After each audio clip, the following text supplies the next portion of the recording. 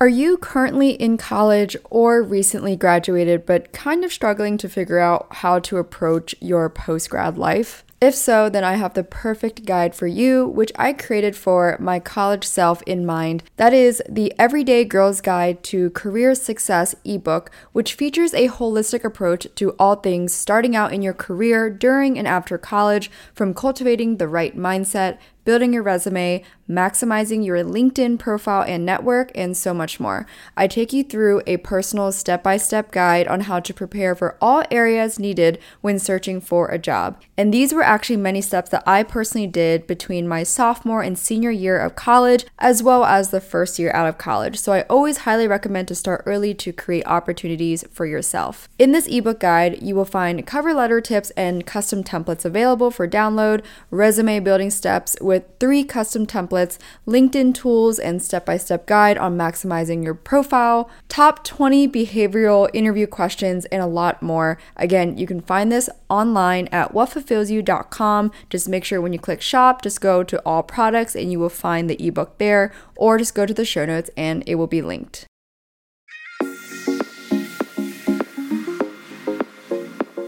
I'm Emily Elizabeth, and I'm the host of the What Fulfills You podcast, a show for and about individuals always seeking to be their best selves. On this show, we talk all about building the mindset, finding the right careers, creating meaningful relationships, and so much more. Welcome to the What Fulfills You podcast.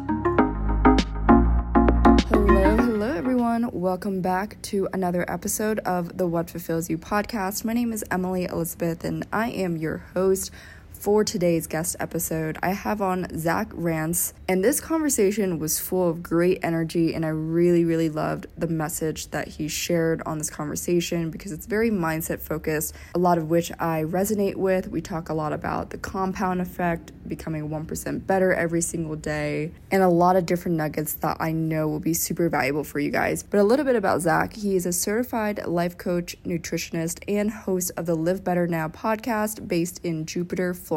And for those of you who keep up with reality television, Zach was actually on the show Big Brother, I believe, like 9, close to 10 years ago. And so we actually talk a lot about that as well. How he kind of got his start on that show and really the reality of what it was like being in the spotlight and kind of how it affected his ego and his mentality. And I just really appreciate and love his candor on that topic. So overall, I know you guys will really enjoy this episode. A lot of great mindset stuff. So with that being said, let's welcome Zach to the podcast.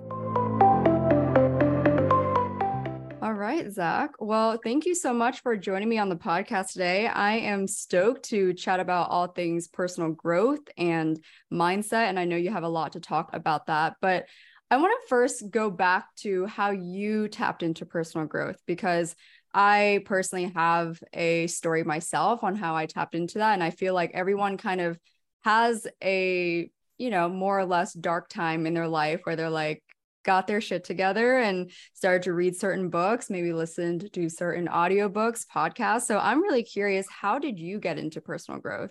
Yeah, great question. And first of all, thanks for having me here. And you're so right about books. They're so life-changing. And sometimes it's that one book that really alters your perspective for the rest of your life. And for me, that book was A New Earth by Eckhart Tolle. I'm sure a lot of people are familiar with The Power of Now by Eckhart Tolle, but I was given A New Earth as a gift from someone. And that book I read in 2017 when I was already a year and a half into my personal growth journey. And when I started to realize that I'm not my thoughts, I'm not my self-limiting beliefs. Even though I'm identifying with my mind, with my thoughts, I don't have to become my thoughts. And that was really big for me. And I remember the moment when all of the words that Eckhart Tolle articulates kind of hit me at once. I'm driving in my car with the windows down. There's a couple birds driving in front of my windshield. And I was like, wow, everything is so beautiful. And it was because I wasn't thinking. I was just being. It was just like being in the moment. But my personal growth journey started back in 2015, 2016, right after I was on this TV show, Big Brother on CBS. It's a reality TV show, 16 strangers, 8 guys, 8 girls, all competing for $500,000. There's physical competitions, endurance competitions, mental competitions, memory competitions. And I did not win. I had the time of my life though, and I came off the show with a lot of followers on Instagram and Twitter and people writing articles about me and getting invited to meet and greets and club appearances. And I just thought I was the shit. And my ego got huge. I became a narcissistic, pretentious, egotistical douchebag. I was a jerk to a lot of people. I started to burn bridges with people that, it was just because I thought I was better than other people because people were paying me just to show up places and I had more followers. And at the time, that vanity meant a lot to me because I was identifying with that. And then started to get into a lot of just alcohol and partying and giving my time, energy, and attention to the wrong things and spending money to impress people I didn't even know. And then 2016 came and I got the opportunity to be a sales associate selling real estate at a boutique real estate company. And that's when I met someone who was in the office, who was very successful, that was waking up at 5 a.m. to go to the gym every single day. And I didn't even know that that was a thing at the time. That never even crossed my consciousness. Never in my life did I think that people wake up at 5 a.m. to go to the gym. So I was like, hey, what else do you do for your personal growth? And that kind of just introduced me to the whole self-development, personal growth atmosphere. And then I found out about Tony Robbins, and I found out about Jim Rohn, and I found out about Brian Tracy, and I started reading Jack Canfield, and I started watching motivational videos. And then I was like, all right, I got to do this stuff. Like it's great to know to wake up early. It's great to have the wisdom, to have the knowledge of journaling and gratitude and meditation. But if you're not doing it, it doesn't matter. It does not matter. This term now, and I don't know if Alex Hormozy invented this term, but he's using it a lot in his recent podcast. It's mental masturbation. It's mental masturbation where we're reading all these books and we're consuming all these educational podcasts, but we don't apply anything. So to kind of wrap up this little story, this little monologue, I just started just waking up earlier, reading 5-10 pages a day, journaling, making sure I was being aware of how I'm spending my money, opened up a Roth IRA, bought a stock of Apple and Amazon, decided to buy a rental property when I was 26. I used all the money I had to just buy a rental property. It was this for $115,000. I bought it for $90,000 and it was rented day one. I'm like, wait a second, this is possible. This stuff is possible, but you got to take the risk. You got to take massive action. And the most important thing that I tell everybody that I try to embody every single day is urgency. If it's not now, it's going to be never. So if you want to do things, you got to just do it right here, right now with what you got from where you're at.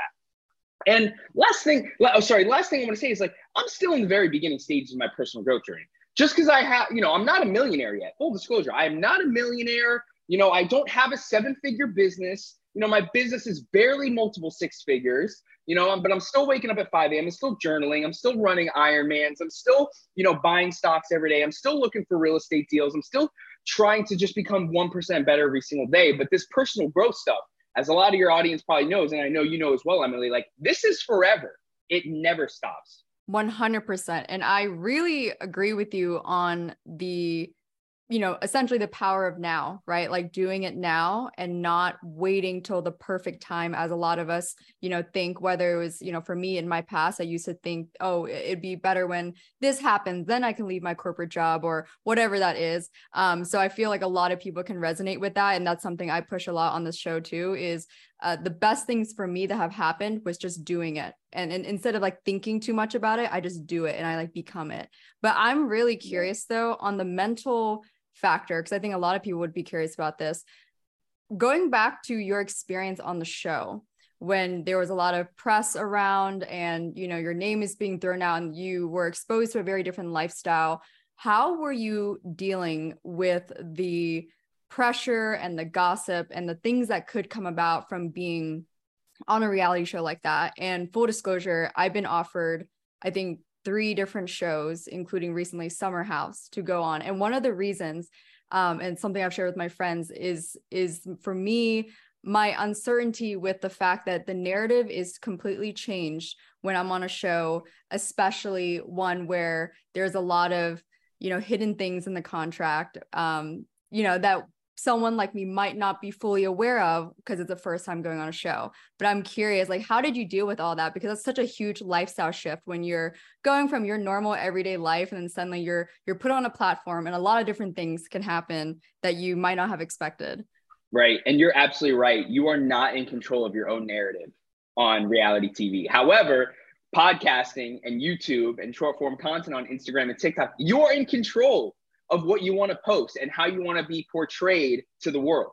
So you're 100% on the money with that statement.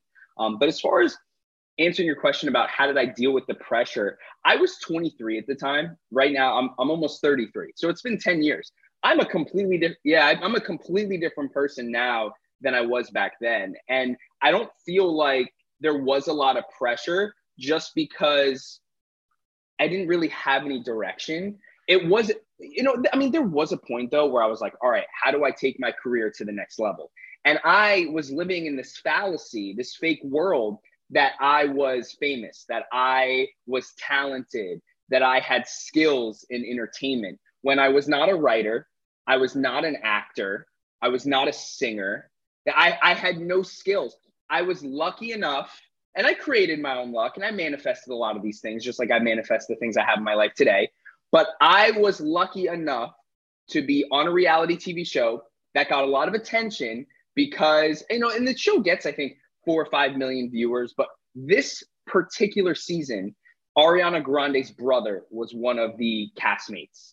So Ariana Grande, this was back in 2014 when she was dating Big Sean and she was starting to blow up, and she dropped, I think the song was Break Free with Zed or whatever. She was really starting to blow up, and she was tweeting about it every single day to her, at the time, 20, 30 million followers. I think she now has like 300 million followers. So, but the point was, I was 23. I didn't really have a career. I tried to parlay or leverage the somewhat fame I had on social and the little bit of notoriety I had to go on other TV shows or try to be an actor. I tried to move to LA. I moved to New York for a certain amount of time, but I wish I had someone who just shot me straight instead of telling me what I wanted to hear. Like, Zach, you can, be on a TV show. Zach, you should try out and take acting lessons. And I was like, yo, those are all great ideas. And this is the best time to do that. But I wish someone just said, hey, Zach, let's be real, man. This was never something you were passionate about. This is not something you're good at, right? You were just on a reality TV show. At the time, TikTok wasn't a thing. Snapchat was barely a thing. It's not like social media was huge in 2014 as it is today. I wish someone would just shot me straight and said, Zach, maybe you should think about starting a business, or maybe you should start your entrepreneurship journey, because that would have been the best advice I was ever given. So I don't think there was a lot of pressure for me. I tried to make it happen, but it didn't work out because A, I'm not good at those things. B, I don't have any innate talents to be in entertainment. And C, I wasn't passionate about it. So, those things didn't align for me. When you started to grow and really shift out of that period of, from 23 to where you're at now, but I'm assuming in the early years when you really started to tap into that, did you ever notice a point where you started to feel no longer aligned with maybe an old social circle or certain people in your life that were still keeping up old patterns and habits that you were moving away from? And I mean, because I experienced this myself, right? And so I think a lot of people, that's one of the big hurdles they face in the beginning when they really start putting in the work on themselves and they see oh shit, I don't really actually have much to talk about with this girlfriend or this guy friend anymore. And it's suddenly this dissonance because it's what do I do? And I think a lot of people are curious about that, but I'm curious to know, how did you deal/manage that? Because I think it's a really hard experience to go through when you realize some people you have to let go, some people you maybe just draw different boundaries with. And, and that's a tough pill to swallow. Yeah, absolutely. And I did experience that for sure. It was when I was 26, I think I was a year and a half into my real estate career. And I opened up a Roth IRA account and I started to buy Apple shares and Amazon shares. I remember this exact conversation I was having with my buddy. I remember exactly where I was. It was super vivid. I was like, my man, why do you keep buying new iPads and new Nike? This is what I said to him. One of my best friends, yo, why do you keep buying shoes and electronics? You should buy a share of Amazon right now. This company's going to be bigger in the future. He's like, dude, stop talking to me about that. I don't care about that. And I'm like, okay. And at the time I was like, dude, why, bro? I promise you, this is something you should do. I'm not giving you, bad advice. And he didn't want to hear it. And I was like, all right, well, look, he's my friend. And even though he doesn't care about personal finance, he doesn't care about growing his wealth, he doesn't care about personal growth, that doesn't mean I don't have to be his friend anymore. Because when we think about letting people go, and we think about creating boundaries, and we think about making our circle smaller, in my head at least, and I can only speak for myself, I was like, oh, well, you have to tell these people that you don't fuck with them anymore, right? Like you have to let them know, yo, I just want to let you know, man, like I don't fuck with you anymore because of XYZ. But that's not the case. You know, now I'm still good friends with him, right? But when we hang out, we talk about sports, and we talk about, you know, funny politics, and we talk about like crazy things going on the world and how stupid everyone is, right? Now, because those are the conversations we have and they're very surface level, I'm not around him as much. And I see him once a month. You know, it wasn't like, hey, I can only see you once a month. It was like, hey, I am now aware that these are the only conversations that we're going to have. And when I want to have those conversations, I'm going to call you. Right. So, you know, you're absolutely right. We all go through that. And it's important to, you know, they say you're the average of the 5 people you surround yourself with most. I try to be the poorest person in every single room I'm in. I try to network with people that are way richer than me and have way more successful businesses than me. So this is something that everyone should be aware of. But again, you don't have to tell them that, hey, I'm not going to spend as much time with you. It's just naturally going to happen because you're going to seek conversations that are deeper. You're going to want to be around people that are making big moves, and just continue to do that and intentionally put yourself in those rooms. Did you ever have a moment in that process though, where you hesitated for a bit? And I know this is probably many years ago, but where you at a point where you didn't make that leap at first yet, where you were still hanging around those bros, but you knew deep down, like, all right, I actually got to distance myself a bit, but you didn't yet. Like, do you remember that time? Oh, absolutely. And you know, it's not that it's still going on today, but it happens for an extended period of time where I'm sitting in their living room and we're all eating Sour Patch Kids and playing FIFA. And I'm reading CNBC.com. And I'm like, why am I on this person's couch right now? But I was still doing it. You know, we all have vices. We all have weaknesses. We all have things that we do that we know we shouldn't do. And so, yeah, there was probably, it happened for another 3-4 years of me just, you know, from when I was 26, 27 to 2-3 years ago, that I was just, you know, in the wrong rooms, and catch myself like reading about real estate, reading about stocks, like networking on Instagram while I'm in a room of people who are just, you know, not really focused on their own personal growth and things like that. I'm actually really curious too.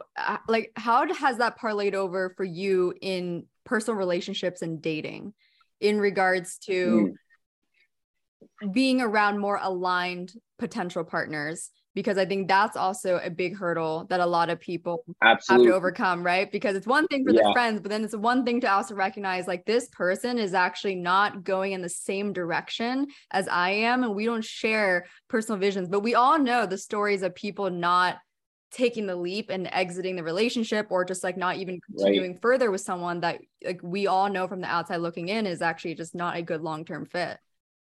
Yeah. So there's 2 things I want to say about that. The first thing I want to say about that is we're all on our own journey. Yeah.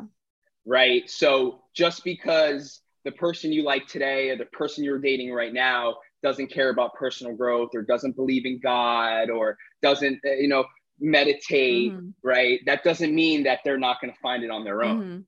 So, you know, but also to the other end of that, which is something that I did 5 years ago, and full disclosure, I'm in a very happy and thriving relationship with my girlfriend now. We've been together for 2.5 years, and we bought a house together, and we've lived together for now well over a year and things like that. So, and our values align with each other perfectly. We both value freedom. We both value personal finance. We both value growth. We both value health. We both value travel.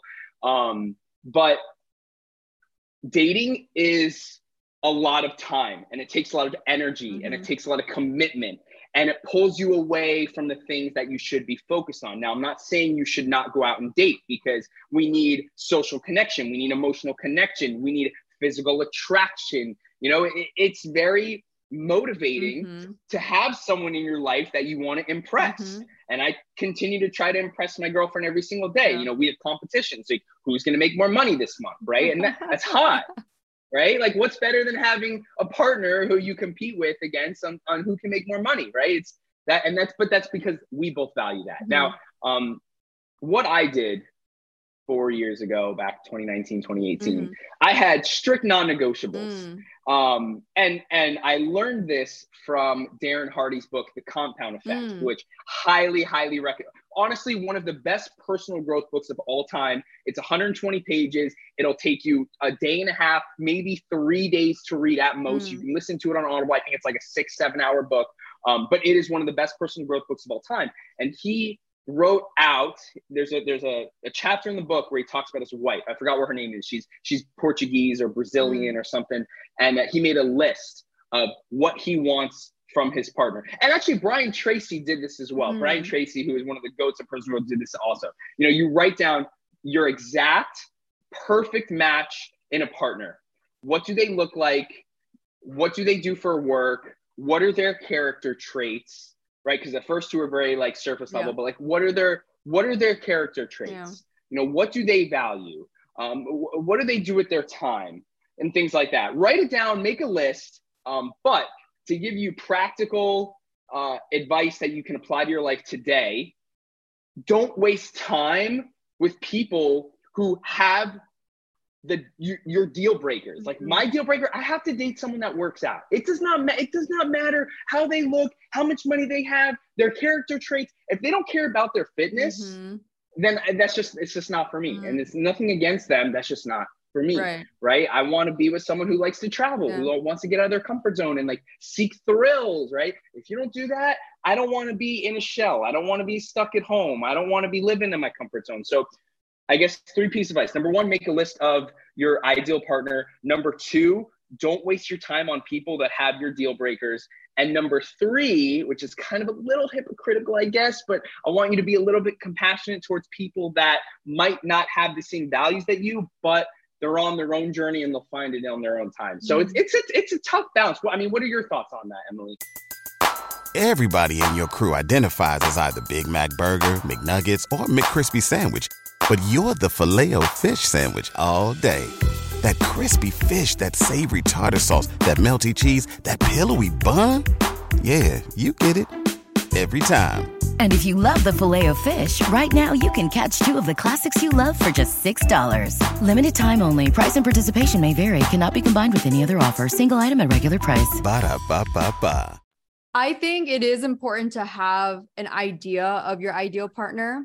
I've learned, so I'm 26, but I've learned, I guess, over the years in having 2 relationships, one of 4 years, that it definitely shifts along the way, especially in your 20s, which a lot of my listeners are, as you're developing yourself and learning what works and what doesn't. So I think it's important to still have a concrete idea, because I think that's often the type of person you'll attract, or you'll kind of have more opportunities to link up with more. But I think also being flexible and adaptable when someone comes in to the picture and they fit like majority of things, but a little different. Some things are different. Maybe it's like they have darker hair and you thought you'd be more attracted to, you know what I'm saying? So I think some people, and I've heard it in girlfriend circles where they're like, oh, but he's not this height or something. And I'm like, Jesus Christ, you know, it's like, relax. Right. And so I think it's things like that. I believe like people need to be adaptable about, but also recognizing that, you know, that saying people say, like, don't bet on their potential. And I think it's important to be mindful of that statement, in that, yeah, I think don't bet on someone's potential without actual like seeing execution, I guess, right? Because I'm a former competitive figure skater and tennis player. And so for me, I think my coaches and my parents had to bet on my potential to some degree, but they also saw the repetition every day. They saw the habits I was doing every day. So they're betting on that. So I think that's where the caveat is for me is, okay, don't bet on someone's potential with being blind, but also if they are doing small steps, moving the needle forward for themselves in a certain direction, I think it's fair to bet on that with that kind of level of consistency. So I think, again, that's like a self-awareness thing too. Like, are you good judgment of that? And like, can you see that within yourself? So I think that's kind of my take on it. But yeah, I think dating and like choosing an aligned partner, it's such a whole nother ball game.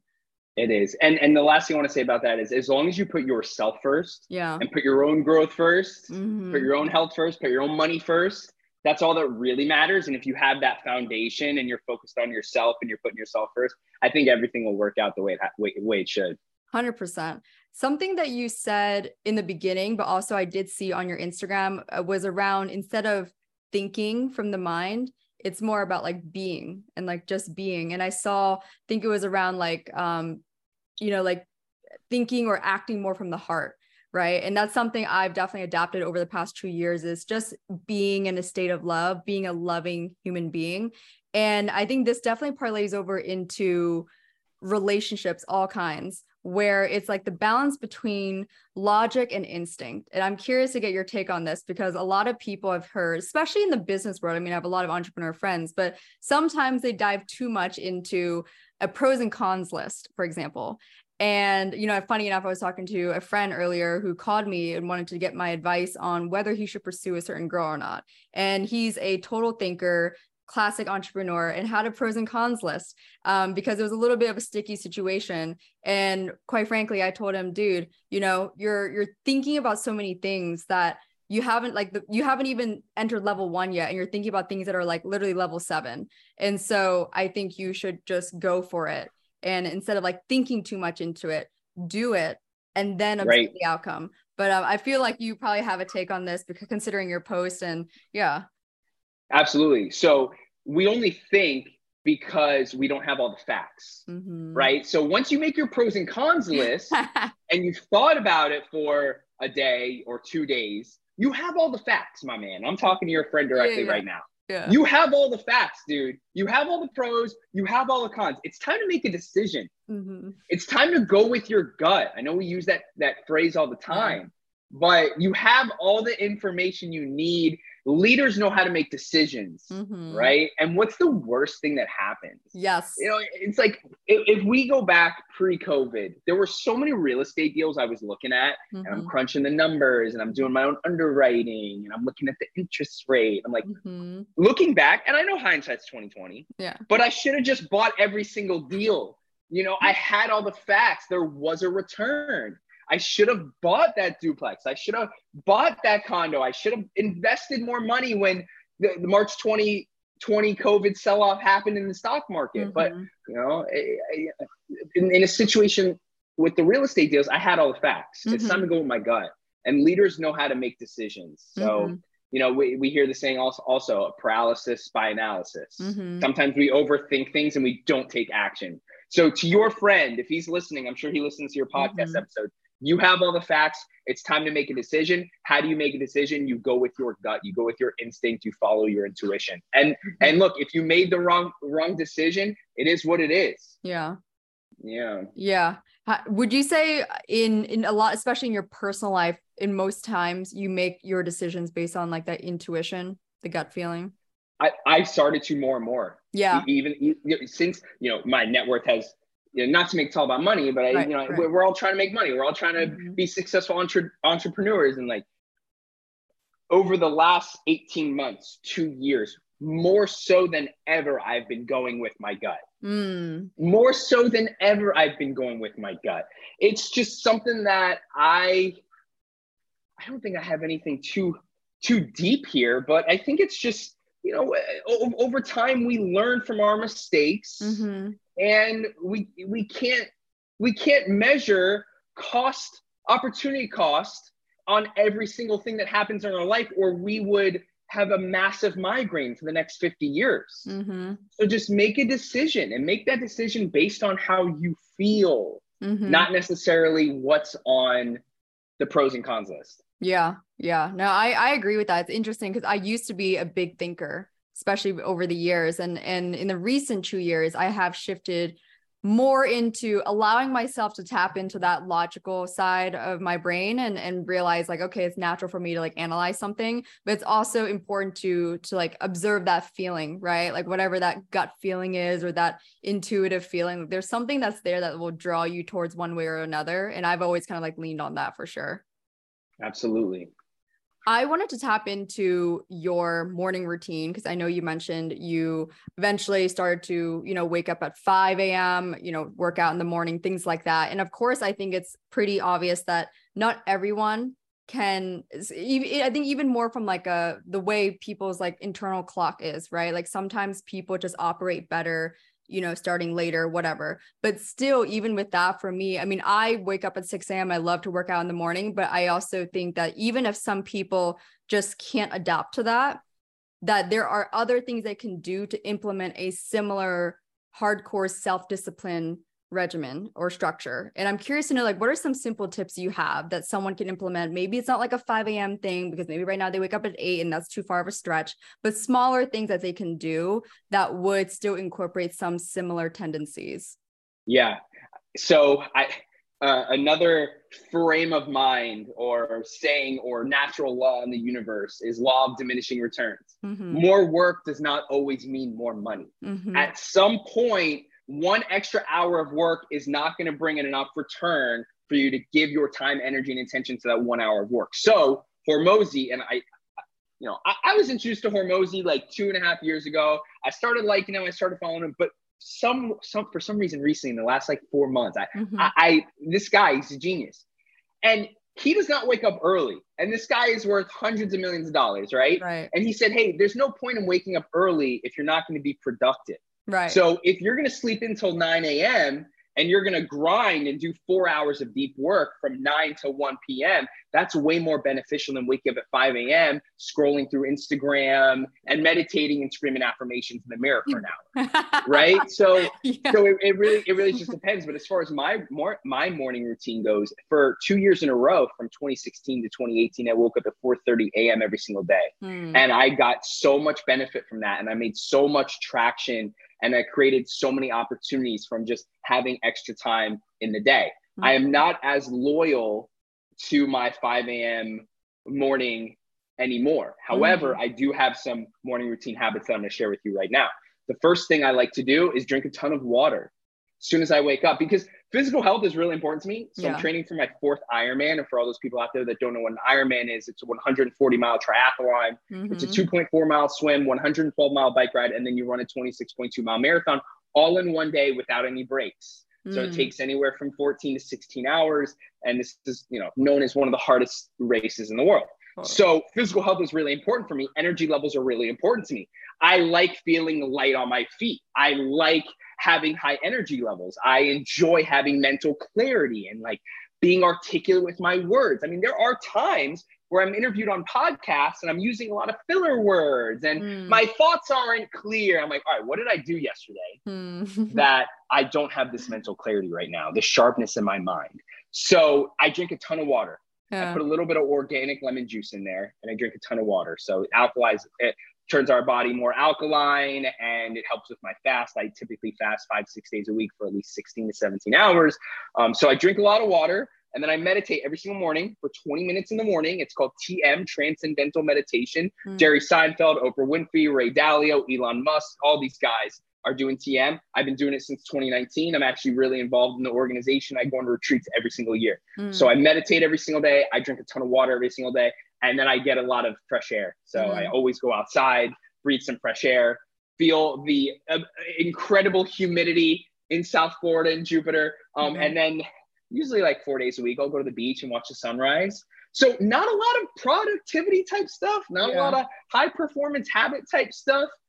But as soon as the clock hits like 7:30, 8 a.m., I'm grinding until 9 p.m. So, and also our habits are not set in stone.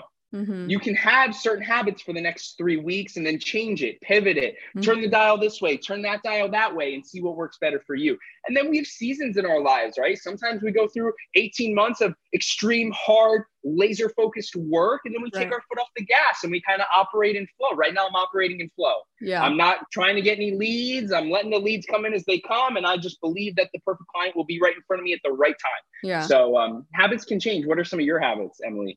For me, it's definitely just keeping a consistent morning routine. And it's pretty simple. It's like, okay, consistent somewhere between like 6:30 a.m., nothing crazy, but I do prioritize sleep in the sense of if I feel like my body's physically exhausted, I will allow myself to sleep in, maybe skip the morning workout, whatever. But also it's usually like a morning workout, whether it's like hitting the ice. So like I said earlier, a former figure skater, tennis player, or hitting the courts for a couple hours, whatever. I like to do that because for me, once I'm like physically like kind of not exhausted, but like kind of drawn out in a way. I'm like, okay, now I have a lot of mental clarity. And then I typically get my creative flow in from like 11 to 7 p.m. And that's like my typical habits, but always for sure, the physical activity is a must for me because I had the most mental sharpness and focus when I was a former athlete. And so for me, kind of being out of that chapter, I have mentioned this on the podcast before, but I always find ways to replicate that energy. Like the way I was focused in the figure skating world, training and competing. And, you know, sometimes you kind of have to create that environment for yourself and find ways to kind of mimic that. So that's kind of my approach. I like it. I love it. Yeah. I am fascinated though about Ironman. Name like the top 3 like hardest mental obstacles you have to overcome with doing that. I mean, I've always, that's a far stretch for me to ever do Ironman. I mean, 100%, but I have girlfriends that have done triathlons for sure. They've done a marathon. So, I mean, to me, it's fascinating. I think it's so much discipline. I also do think it's a lot of mental toughness when it comes down to it. And I'm all about it because like I said, it's just like an athlete thing, but I'm so fascinated to hear what was that for you? Because you're going to do you're training for your 4th one. Is that what you just said? Training for my 4th Ironman. Okay. I've completed 2. I failed one of them. My last one was, last October in Barcelona. And my bike broke mile 10 and I was stuck in one gear for 102 miles. And in Barcelona, it's a relatively flat course. It's on like the coast of the Mediterranean Sea. We swam 2.5 miles. It was the most beautiful day, one of the most beautiful days of my life. But long story short, I came in 4.5, 5 minutes too slow on the bike and I got disqualified. And I was crying my eyes out. It was an awful, awful day. But to answer your question of the 3 like biggest mental challenges when it comes to preparing for an Ironman race and race day. Number 1, you train for 8 to 9 months before this race. Oh, wow. So for example, today I have to go swim for an hour. Tomorrow I have to be on my bike for 2 hours. Wednesday, I'm going on a 6-mile run. Yesterday I was on a 10-mile run. So you got to build a lot of consistency and discipline when it comes to this stuff. So I think the biggest mental hurdle is hitting your training sessions. Right. And it's not as much physical as it is mental because there are times when I don't want to do it. 100%. There are times when I'm like, oh my God, I can either do this or do my training. I got to do my training. Now, do I always make the right decision? No, but most of the time I make the right decision. Right. So that. Number 2, there's a lot of logistics involved. You know, the next one's in Mexico. So I got to fly to Mexico. I got to make sure my bike is ready to go. I got to do all the travel planning. I got to make sure I bring all my goo gels and my liquid carbohydrates and my supplement. So it's like, you know, you have to be organized. You have to have this stuff written down. And I keep a pen and paper with me everywhere. And if the people that are watching on YouTube, I got 2 cork boards back there that have a lot of stuff on it that are just important that I need to be visual. So it's a lot of organization, which is tough. And then obviously during the race, I mean, 16 hours, 17 hours of exercise without stopping is not easy. And there are plenty of times where you think about quitting. There are plenty of times where you're like, can I do this? And then you just got to fight through that. But for me, everyone's different. What works best for Emily might not work best for Zach and vice versa. What works really well for me is getting to the starting line with confidence. Nothing's more important than getting to the starting line, feeling healthy with no injuries and being confident. And the only way I'll be confident, there's one way that I'll be confident, is if I'm prepared. Now, how am I prepared? I hit all my training sessions. You know, as an athlete, right? It's like, it's the biggest gains and the championships and the gold medals are won in practice. They're not won in the main event. It's the hours that you put in each and every single day for the last 6 to 9 months. That's the reason why I ran a sub 14-hour Ironman 2 years ago in Mexico. So that's really what it comes down to. Why do you choose to do Ironman? Like what's your motivator? So my motivator in the beginning, it was like August 2020, COVID, gym shut down. In Florida, I don't know where are you located, by the way? I'm in New York City. Okay, New York City. So Florida was a lot different than New York. We were like relatively open during COVID, but it was like around summertime when the gym shut down. I love going to the gym. I didn't have a gym. Me and all my friends decided we're just going to start running. And we all had the Nike app, and we're like, oh, I ran 4 miles faster than you. Oh, I ran 5 miles faster than you, whatever. Yeah. I was like, all right. I had a client at the time who wanted to run a sub 8-minute mile. I'm a life coach. I help people on their personal growth journey. One of his goals was to run a sub 8-minute per minute mile. We ran it together over the phone. I ran like a 6-minute mile. I said, hey, what's the craziest race I can do? I discovered Ironman on the internet after watching 5 minutes of a YouTube video of what this race is like, what it takes to become an Ironman, and the prestige in this competition. Yeah. I paid the $800 to sign up. I hired a coach. I bought a bike, and I started training.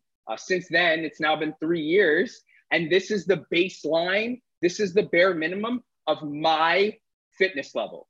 Yeah. I have high standards for myself. Yeah. I only eat the highest quality food. Yeah. And I try to stay in the nicest hotels and Airbnbs when I travel. I also want to have a 6-pack for the rest of my life. I don't want any of my friends. I don't want anyone that's 32 years old to look better than me without my shirt on. Okay. That's so funny. I'm not even trying to be facetious. It's no, just I like love that. That's my standard for myself, is I want to be in the best shape out of anyone I know. Yeah. So the only way to do that is to run a sub 14-hour Ironman every single year. So you can't argue with me. Hey, look, maybe you got a bigger bicep than me, but hey, you see this medal behind me? You can't do that. I'm in more elite shape than you. Yeah. And I get a lot of, my girlfriend, she kind of, what's the word I'm looking for? It's like, to me, and I hope this doesn't come off like narcissistic or pretentious. This is just, some people, they respond better when people call them a wimp. Right. I use the P word, but like, hey, you're a wimp, you're soft, right? If someone calls me soft, it's motivating. Okay. Right. Other people, they don't respond well to that. Right. For me, Ironman races are for wimps. Yes. Like this race, this is just my mindset, my perspective. Yes. This race is for wimps. Yeah. This race is for wimps. This is the bare minimum of what I'm going to do when it comes to my physical fitness. Yeah. So Ironman is just it's the base layer of my physical fitness. Now I do 100 push-ups every single day. I lift 6 days a week. Yeah. I like to play tennis all the time. Yeah. I'm fairly active in other sports and things like that. So that's kind of like why I do it. It's just, this is the bare minimum for me. I have a high standard for myself, and that's what keeps me in shape. And like, don't get me wrong, it's hard. It's definitely hard. It takes a lot of intentionality and a lot of work and a lot of dedication, and a lot of sacrifice. But it's like just out of reach where it's super motivating. And because I've already done it a few times, it's just like, it's the perfect goal for me every single year. Yeah. And I agree with you that some people can take that almost like a little narcissistic, but I have to say, like, I agree with you. And again, it may be because both of us, I mean, I would argue that both of us have a very kind of athlete oriented mindset, where a lot of the things that people, maybe if they didn't have some sort of similar training at a young age, like, again, I was exposed, a lot of my coaches were from Russia from a young age in skating. So like, to me, the level of discipline I had at the age of 6, 7, 8, like, is now like anything, I think it's very nothing. Right. But I'm, again, very mindful that a lot of people who weren't exposed to that might have a different, feedback loop. And even that, like, I'll play tennis with people, and sometimes I'm like really hard on myself, and they're trying to be softer about it. And I'm like, look, I appreciate it, but I really don't need the words of affirmation on the court. Like, I don't, because I'm just not driven by that. And some people who are made to compete, they don't, words of affirmation don't do well for them either. And that's like a pattern I see. And so I think that's why I say this out loud to the podcast listeners, because, this kind of mindset is not for everyone. And it's not, I don't think it's unhealthy either. Like, people who have not ever been in a competitive level in any sport often criticize like coaches for speaking a certain way to students and athletes and vice versa. But the thing is, I've experienced it. And I think it's something that you have to love yourself. Like, you have to understand how it impacts you in a positive way, but also understand like that's how you move the needle forward. And it's good to set a high standard for yourself. You know what I mean? Like, it's your life. So you should be able to set that high standard and don't like apologize for it. Right. And it's okay if someone listening doesn't have that standard. I doubt anyone listening right now thinks the Ironman is going to be the bare minimum. That's what I'm saying. I think it's awesome, because I think it's okay if they were to be like, all right, marathon is the bare minimum or 1 mile is the bare minimum, right? Like, I think it's important. What we're saying here is you set that bar for yourself. You happen to set the Ironman, but whatever other people want, set that higher than like what you typically would and shoot for that, because that's how you improve. That's how you get stronger mentally and physically. Absolutely.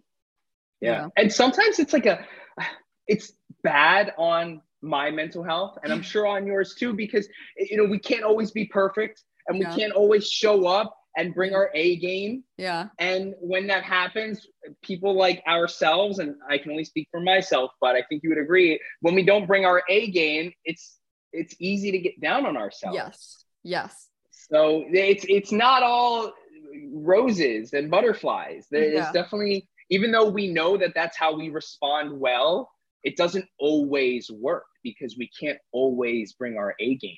100%. It's just all practice. But, you know, I think it's something I've learned a lot from listening and reading Tony Robbins and Ray Dalio and a lot of these great people. But I think final questions, one of them being book recommendations, because I definitely named 2 of some of my favorite guys. But do you have any relating to business or mindset or maybe different genres, like one of each, whatever you have, anything that comes top of mind that you're like, these are the ones? And I know you mentioned one earlier. We'll definitely share that in our Instagram as well. For sure. So the first thing I'm going to say, shamelessly, is my book, Live Better Now, a guaranteed way for millennials and Gen Z to live better now, right here, right now, with what they got from where they're at through the 3 pillars of life, health, wealth, and happiness. You can get on Amazon. It's called Live Better Now. But you know, as I'm looking over here, I'm looking at my bookshelf, and I have 2 books on the top of my bookshelf, and they're Principles by Ray Dalio and they're Atomic Habits by James Clear. Now, I don't think those are the 2 I would recommend the most. I think the ones I would recommend the most, though, Essentialism by Greg McKeown. Okay. Oh my gosh, mind blowing. Essentialism by Greg McKeown. And then, gosh, what else? I mean, there's so many. And listen, I don't recommend books unless they are freaking amazing. But, you know, I really, really think Essentialism is great.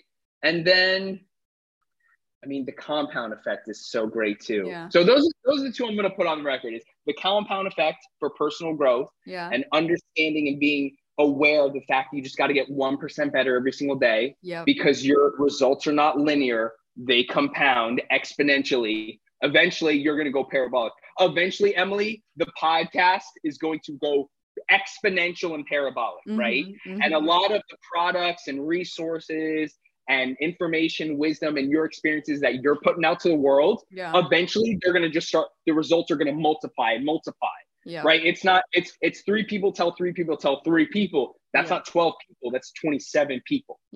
So, and I believe, I'm saying this to you because I believe it for me as well. You know, I'm pumping out 3 podcasts a week right now because I believe that over time, it's just going to yield incredible results. And then, essentialism. It's like, it's either essential or non-essential. It's not, should I do that? For example, oh, hey, Emily, you want to come on the boat this weekend? We're going Saturday at 11. It's going to be so fun. And you go, should I go on the boat? Is that something I want to do? I don't know. Look, it's either yes, it's either heck yes, or heck no. It's either essential or non-essential. There's nothing in between. I agree. So those are the 2 books, Essentialism and Compound Effect. I love that. Those will definitely be shared in the show notes and of course on our Instagram stories. But last question, and it's something I ask every guest on the show, but in reflection of everything you've experienced in your 20s and over the past few years, what would you say ultimately fulfills you in life?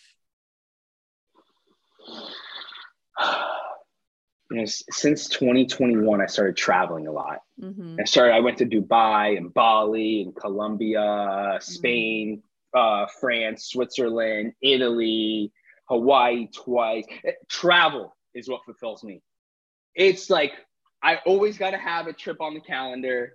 That's what fulfills me, is travel. But also, I'm not going to lie, I'm very money driven. Money fulfills me too. I love seeing the stock market right now, you know, breaching all-time highs. It's cool that, hey, I was buying Amazon at $80 a share and now it's $140 a share. That, you know, maybe that's superficial. I'll say it. Hey, that is superficial, but I like seeing my account, and the Nasdaq's up 34% this year to date. And that kind of fulfills me. And maybe it's super, maybe it is superficial, but those are the things that bring me joy. And it's not to have a great return to hoard the money. Yeah. No, I want a good return because I want to spend that shit. Yeah. I want to spend that shit. That's why, right? Because I want to stay at the fanciest resorts when I go to Costa Rica. For sure. I want to fly first class and I don't fly first class now because I can't afford it right now. Yeah. But I want to fly first class everywhere I go. Yeah. And when I go to dinner, I don't want to look at the prices. I still look at the prices. I'm not trying to spend $180 on a meal. Yeah. Even if I had a 5-figure month, I don't want to spend $180 on dinner. Totally. So I'm still looking at the prices. Yeah. So I am very money driven, and seeing a good return and, making $5,000 in a week is definitely very fulfilling. Yeah. Oh, that's super awesome, Zach. And I appreciate your honesty. I feel like you are super candid about your, like, the way you think about things, even if people can, maybe have a judgment on it, but you're like, yeah, money fulfills me, but and maybe, it is a little superficial, but like it does. And I like that because I think, honestly, I'm driven by just being honest and true to who I am. And I love when people bring that energy to my show. So I really appreciate that. I'm sure the listeners did as well. Thank you, Emily. Awesome. Well, where can everyone find you? Share your Instagram, all your social media handles, and I'll make sure those are linked as well. Absolutely. I'll make it real easy for everyone. Go to lifecoachzach.com. Life Coach Zach. Zach is spelled ZACH.com. All my socials are there. All my products, my free 3-month personal growth program is there. The podcast is there, everything like that. And Emily, this was an amazing conversation. I had a great time today. And thank you so much for having me on the podcast. And that was all for today's episode with Zach Rance. I really hope you enjoyed this. And as always, if you found something valuable, please be sure to share this with a friend, post this on your Instagram story. And if you do, it would mean the world if you tag the podcast Instagram at What Fulfills You and or my personal Instagram at Emily E. Duong so I can see who's tuning in. Thanks again for your support. I will chat with you all in the next episode.